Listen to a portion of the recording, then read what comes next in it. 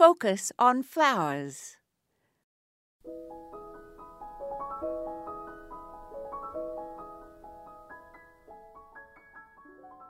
Lesser calamint is the common name for Calamintha nepeta.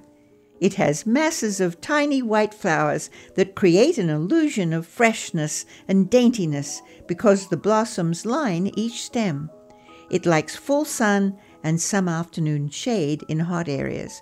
I have one near my front porch, and it was planted years ago, and many people ask me what it is. It actually is a relative of catmint, and bees and other pollinating insects and hummingbirds find it very attractive.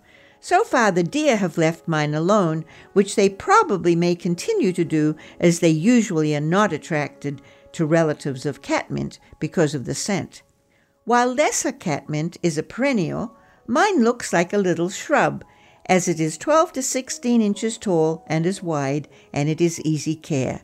But besides its delicate look, it is resistant to drought once established in zones 5 through 9. It blooms for a long period of time, and when it looks a bit bedraggled, it can be cut back to half its size, and then it regenerates, like other catmints also do. It was named the 2021 Perennial Plant of the Year and is very at home in perennial gardens, softening a border with its airy and profuse little white flowers.